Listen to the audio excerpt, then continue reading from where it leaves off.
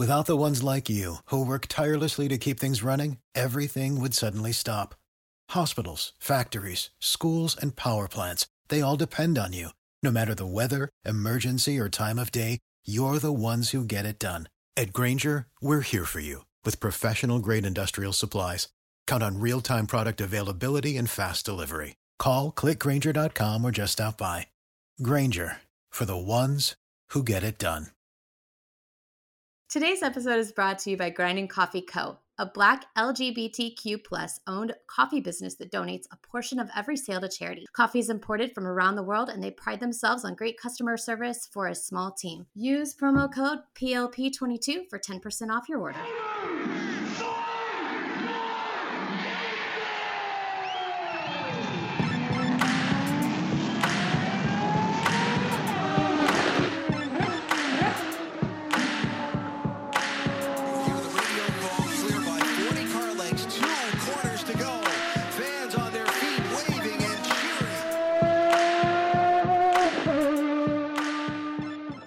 Welcome to another episode of Pit Lane Parlay. I am your host, Mike Jokum. Frenchie is here.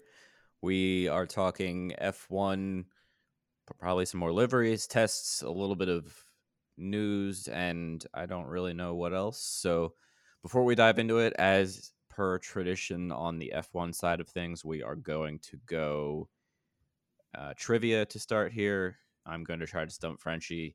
I don't think I've really stumped him on a full one yet. So this is kind of going to lead to maybe our first topic, maybe a topic we'll talk about at some point, but how many constructors and drivers championships has Renault won as a team? Now, Renault also counts Alpine, although that, Alpine didn't win anything last year championship wise. So yeah, that's my question. Do you mean as an engine supplier or as a team? Engine supplier for constructors and drivers championships. I believe as an engine supplier, I guess they won a bunch with Williams. So Renault powered cars won the championship in 92, 93, 96, 97, at least for drivers championships. And then 2005 and 2006 with Alonso, and those were also teams championships. I assume Williams won some team championships with Renault engines in that time in the 90s, but I don't remember. All right, well, I think this is like one of my better wins so far. Renault has won 2 constructors championships with their engine and 11 drivers championships as per Wikipedia. 11. Okay, so there's 2 from Alonso. There's Damon Hill, Jacques Villeneuve, so that's 4. Alain Prost, Nigel Mansell, 6. You said 11 drivers championships? 11. Oh crap! Hold on. Now I'm out of sorts because I'm on a different page already.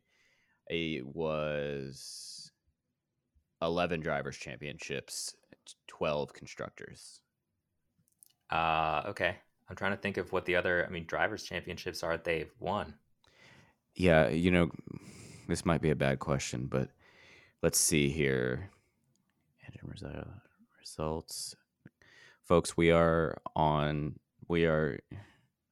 won 8% of the overall drivers constructors championships. There was, like you said, the 90s. I am scrolling back to previous decades. They definitely didn't win any in the 70s or 80s. Because they came into F1 in like 77 were the first turbocharged cars. Yes, and then during the 80s, they were pretty good. Yeah, but they won some races, but they didn't win any championships in the 80s. All right, we're gonna put this one with like a little asterisk because Wikipedia might have failed me here, and I'm not able to find quickly results stating otherwise, and I guess quite understand. Benetton. Oh yeah, Benetton ran a Renault engine in 95, so that's another one. I can't count up to 11 with how many we've got. I don't know. All right. Interesting. Well, let's get to some news.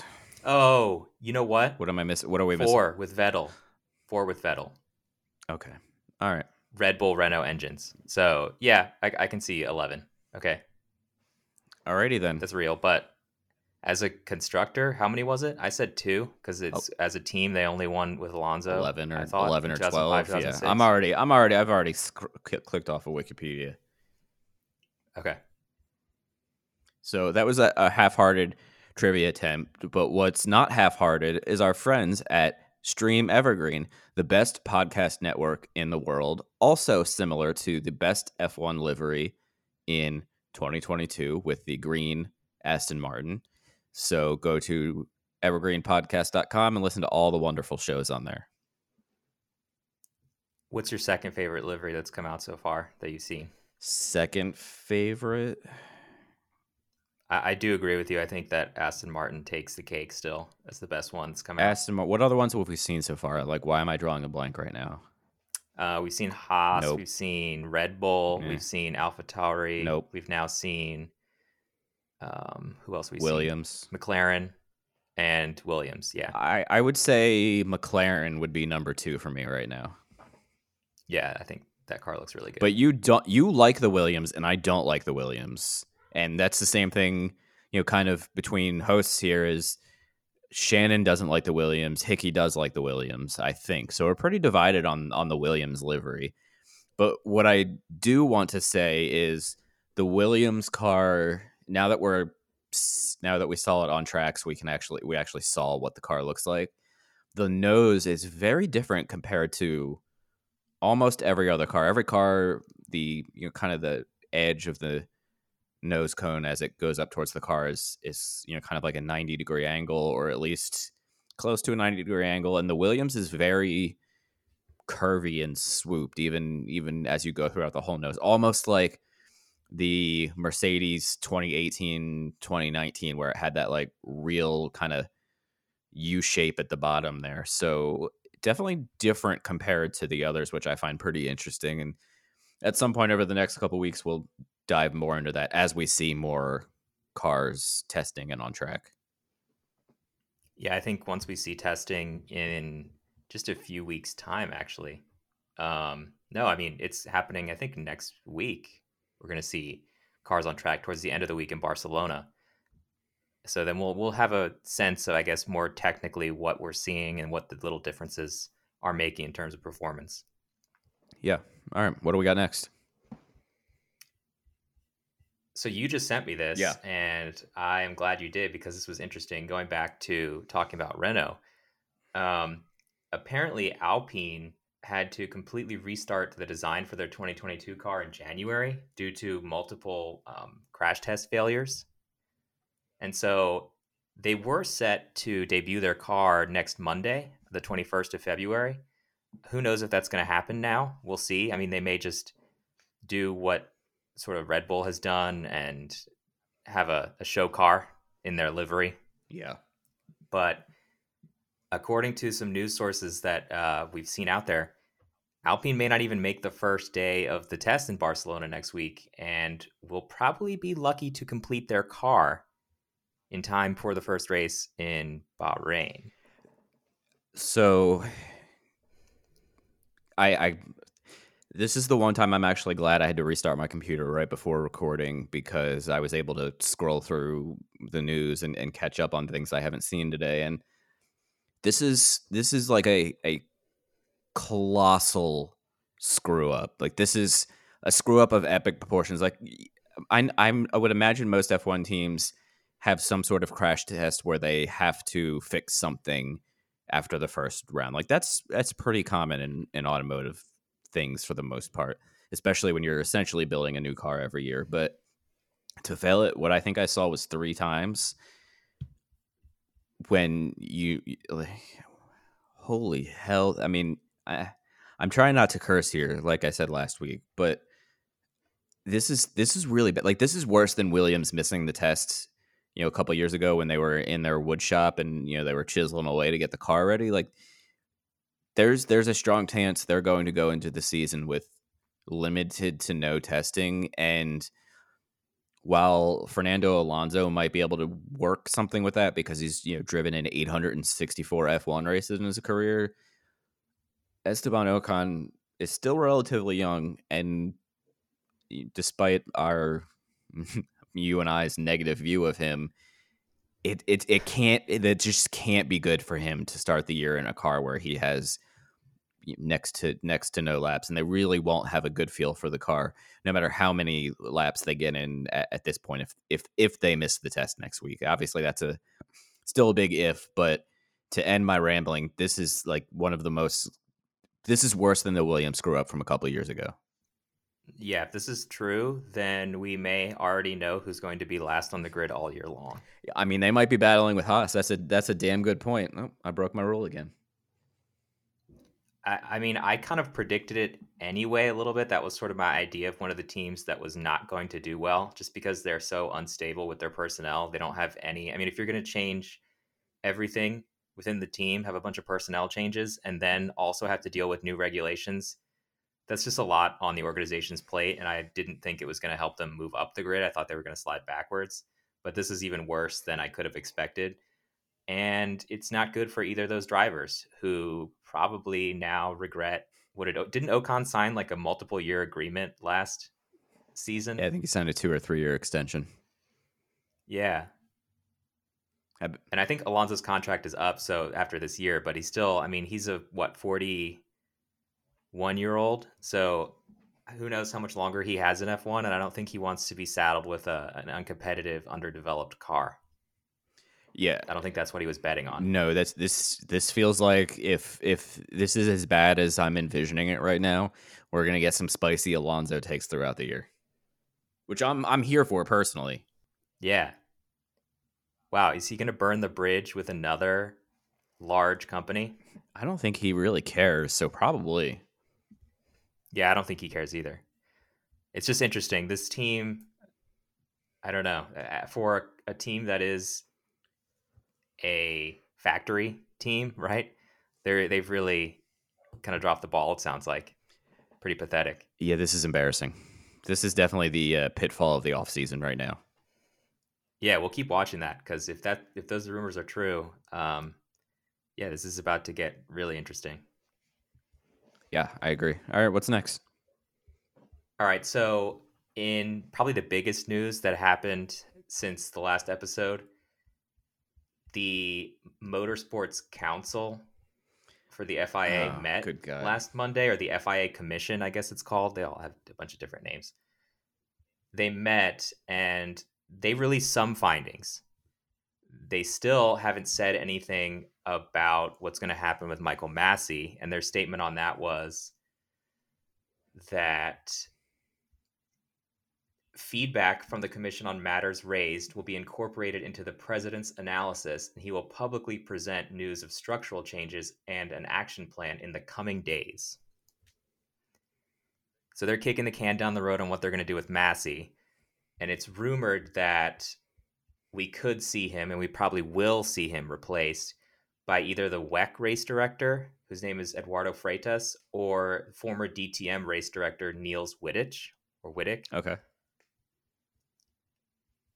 We'll see what happens. Maybe it'll be a 2-person job now. We have no idea what they're going to do. They basically it's not a bad idea.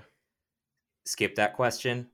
But what we did find out was what they're going to do in terms of sprint races, and then also how they're going to change the rules for if something ever happens again, like we saw at Spa. And so what we have are 3 sprint races this season.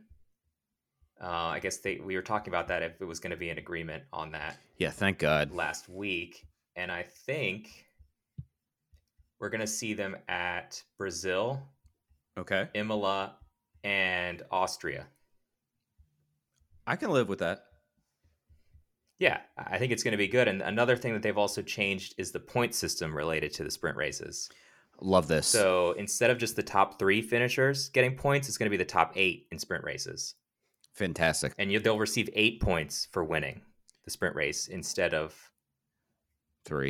Whatever it was before. I think it was just 3. I think this, not to cut you off, I think this will actually make sprint races exciting now, because if you were in positions 4 through, I don't know, the back half of the field, and you didn't have a chance to jump up into the podium if you weren't, let's say you were position 5 through the end of the field, you probably weren't pushing that hard. So this creates a little bit more incentive for more than just podium finishers. So this combined with the fact that there's only 3 sprint races now gives me hope that, okay, maybe we can see how this goes this year before we add additional sprint races. So as much as we've skewered the FIA over the last 3+ months, good decision here. Bravo. Yeah, I definitely agree. And if you count the results up, so let's say someone won all 3 sprint races, that's 24 points. That's almost a win. Yeah, that's super helpful. A win's 25 points. Yeah. So that could make a huge difference in the championship now rather than just 3 points for each win. And I doubt we'll see the same person win every sprint race, but who knows? Another change that they made was that, as the same as before, the qualifying will determine the grid for the sprint. And then the result of the sprint will determine the grid for the race. But the pole winner will be classified from qualifying, not from who wins the sprint race. Smart again. Yeah, I think they're reverting to what they should have done last year. Yep, also fair. I'm sure they hear feedback from the drivers and they see what people post in comments or in surveys, social media, and they're just reacting to that with what the fans have to say and the drivers and the teams. And they're actually, able to move and be flexible and adjust it appropriately. I'm here for it. With the Lucky Land Slots, you can get lucky just about anywhere. This is your captain speaking. We've got clear runway and the weather's fine, but we're just going to circle up here a while and get lucky. No, nothing like that. It's just these cash prizes add up quick. So I suggest you sit back, keep your tray table upright, and start getting lucky. Play for free at LuckyLandSlots.com. Are you feeling lucky? No purchase necessary. Void where prohibited by law. 18+ terms and conditions apply. See website for details. Hey there, my name is Michael Laminato, and this is Pit Pass F1, a brand new podcast that'll take you closer to the action of the world's most prestigious motorsport. From Monaco to Miami and Australia to Azerbaijan, Pit Pass F1 is on the ground and has you covered. Esteemed F1 journalists Julianne Cerasoli and Chris Medland will take you inside the sport every round. They'll keep you up to date with the latest news breaking in Formula One and the most influential views shaping the world of Grand Prix racing. Every Friday, we'll be bringing you a track guide and race preview, and Chris and Ju will be in your feed every morning from Saturday through to Monday to keep you up to date on all the day's action on and off the track. So if you want to be in the know on the latest in Formula One, subscribe wherever you get your favourite podcasts and visit us at evergreenpodcasts.com. Pit Pass F1, a brand new show for Evergreen Podcasts.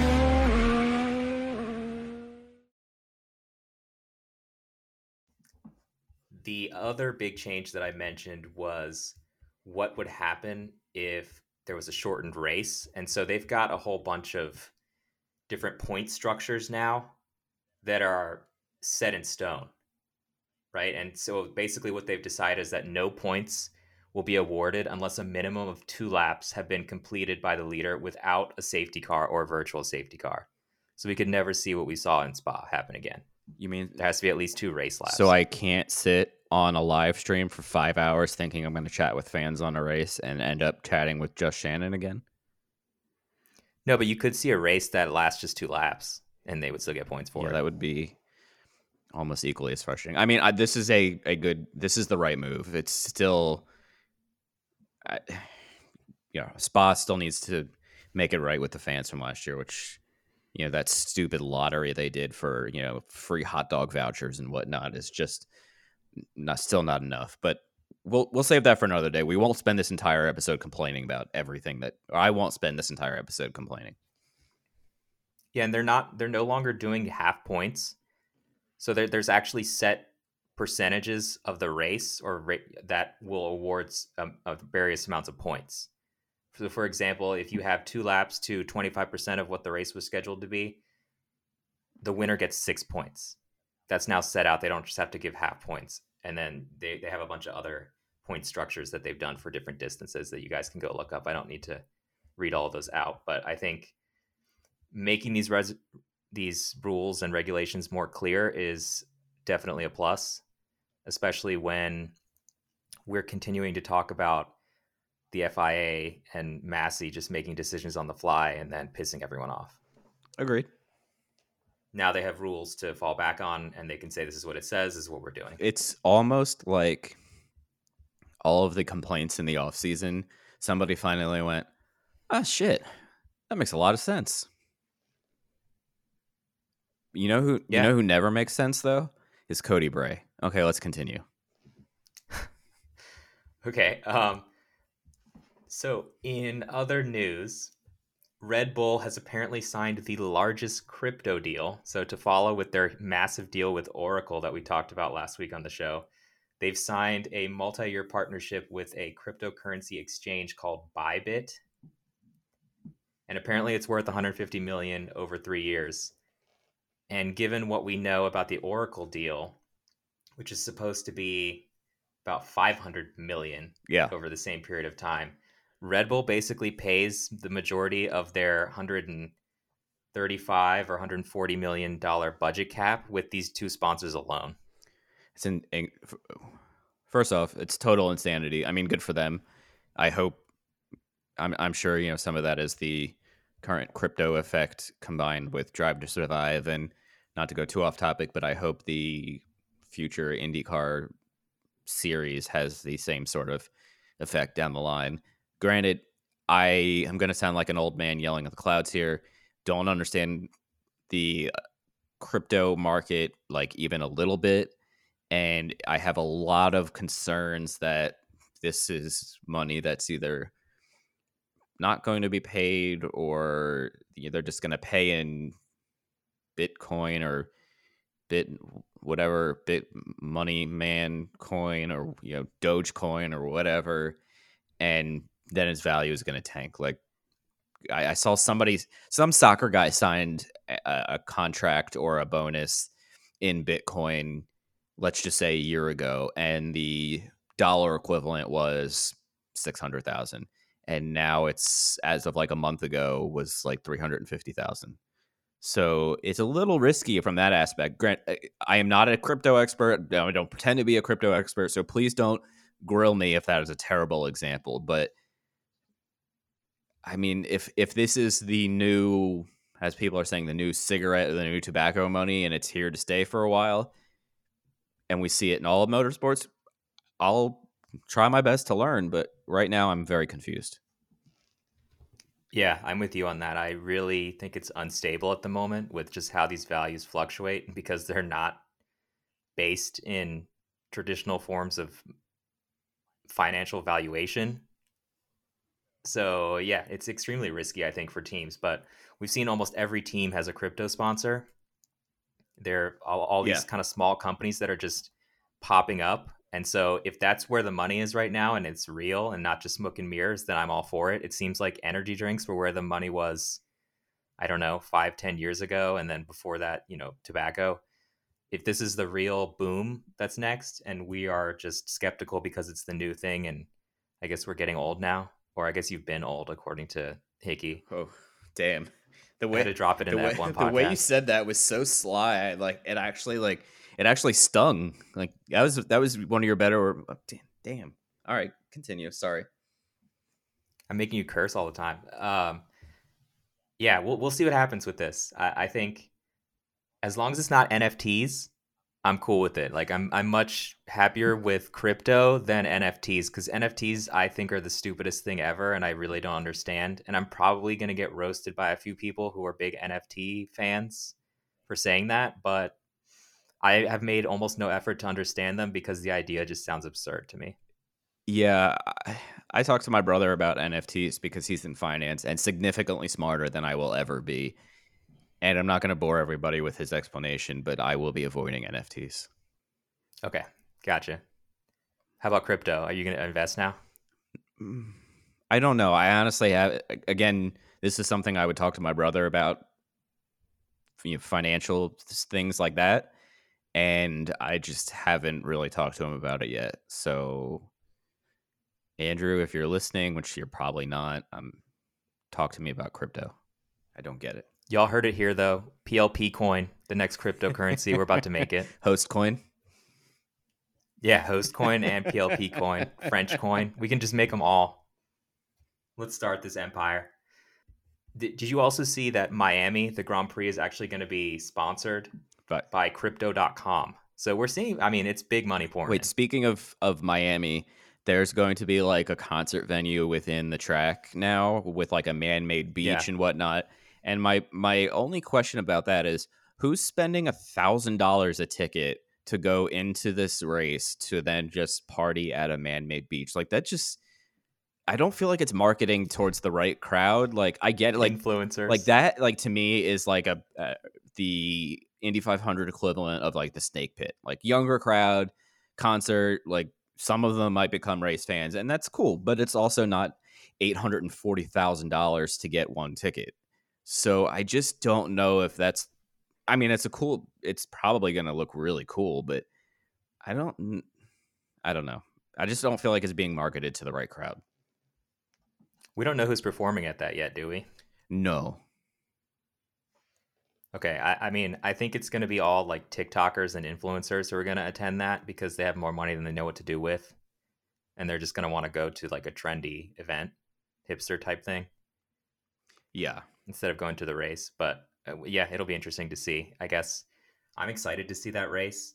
And hopefully in the future we can go to that race. Obviously it's a little cost prohibitive at the moment and it's sold out anyway. But yeah, if we can cover that, wants to donate. Yeah, if we can cover that, or buy a PLP coin, I would gladly go down there for it. You know, this year might be a little tough because, I mean, May for me is super insane as it is. But yeah, I'm intrigued to see how it is. I'm cautiously optimistic right now. Do we have anything else? All right, so yeah, there's just a couple more things to get to before we sign it off for the week. So we've seen a few cars on track, and that's been good to see. But apparently, according to Alex Albon and Nicholas Latifi, there are actually some issues, perhaps, with visibility in these cars due to the bigger tires. Lando talked about this too. And then also the wing, the little end plate thing or cover part. Yeah. The aero pieces that go over that almost look like mud flaps. Yeah. That go over the front wheels. Yeah. The wheel deflectors. Apparently, it's really hard to see the curbs. And while it's not really a problem on these open tracks, like where they were running at Silverstone, both of them mentioned that on the street tracks where you're getting really uptight close to the wall, it may be a serious problem. What do you think about that? Are we going to see a lot more brushes with the wall because of this as the drivers get used to it? Yeah, I feel like, what's the first one? Baku?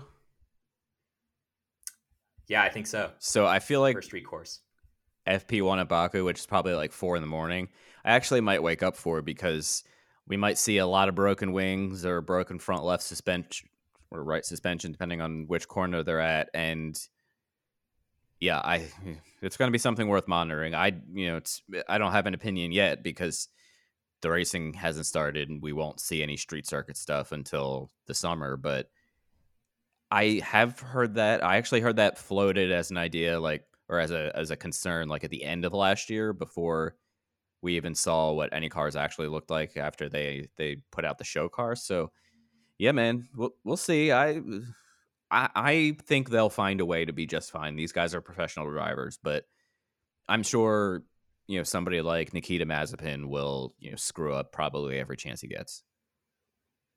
Oh, well, that was a given. Yeah. And then William Story will sponsor that spot on the wall, or pretend he will, because he actually doesn't have money or a company. Yeah, maybe he should start a crypto company. Rich Coin. Yeah, actually, I bet that's already a thing. Beard Coin. Yeah. I had something. I was gonna make another coin joke, but it was vulgar, and I'd have to bleep myself out. So, insert vulgar coin for William Story. I think everybody knows where I'm going with that one. So go ahead. I'll let you continue. Probably. I think I know what you're talking about. All right, so we have a few more launches left. We're gonna see them later this week and next week, and I guess we'll probably come back and talk about those next week and preview testing. But the last thing I'm going to say is I'm only going to buy Duracell batteries from now on because they're sponsoring Williams, and I'm just sorry, other battery companies. Also, Duracell, when you sponsored Raul Boessel's car, that looked amazing for those IndyCar fans out there. So, Duracell, you have my loyalty. Yeah, I'm definitely cool to see. I am partial to my Amazon.com batteries because they're super cheap, and I mean they're not nearly the quality of Duracell batteries. Like I'm not lying there, but when I buy batteries for my race monitor, for my race radio that I bring to the track every weekend, I buy the packs with 36, and they're like $8 on Amazon. So this is purely a cost thing. Can I just say that I saw a lot of people when that announcement came out make jokes about like a rabbit or a bunny, and that's Energizer. It was like annoying the hell out of me because it's the Energizer bunny, like the pink bunny stuffed animal that jumps around, and you're just getting your battery companies confused. Yeah, it's just some I guess they got to do a better job of marketing it or for people to know the difference. But embarrassing. All right, well, yeah, clowns. On that note, you're all clowns. If you thought Duracell was the Energizer Bunny, clearly the fact that I just called it the Energizer Bunny should tell you enough right there. We'll wrap it up. Everybody, this is the last off-season week before race cars are on track for IndyCar. So I hope you enjoyed the season preview yesterday. I'll be at a racetrack next week, and I'm super pumped. And make sure to support our sponsors and Grinding Coffee and Podgo, and what Podgo is now AdvertiseCast, so check them out. And we might have a new one coming soon. We might have 2 new ones coming soon, so stay on the lookout. And our friends at PLP Coin will be coming soon. PLP NFTs will be released on the hour, every hour for the next 6 weeks, every moment of every day. And they're all going to be the same exact picture. Each picture will cost $69. So get ready, and each NFT will come with a pair of Nikita Mazepin socks and an empty can of Rich Energy from I don't know. Okay, we need to end the episode. We've gone off the rails, but a lot to look forward to. Yes, I'm pumped up. It's just about race season, testing for F1, racing for IndyCar. Everybody have a lovely weekend of racing. With the Lucky Land Slots, you can get lucky just about anywhere. This is your captain speaking. We've got clear runway and the weather's fine, but we're just going to circle up here a while and get lucky. No, nothing like that. It's just these cash prizes add up quick. So I suggest you sit back, keep your tray table upright, and start getting lucky. Play for free at LuckyLandSlots.com. Are you feeling lucky? No purchase necessary. Void where prohibited by law. 18+ terms and conditions apply. See website for details.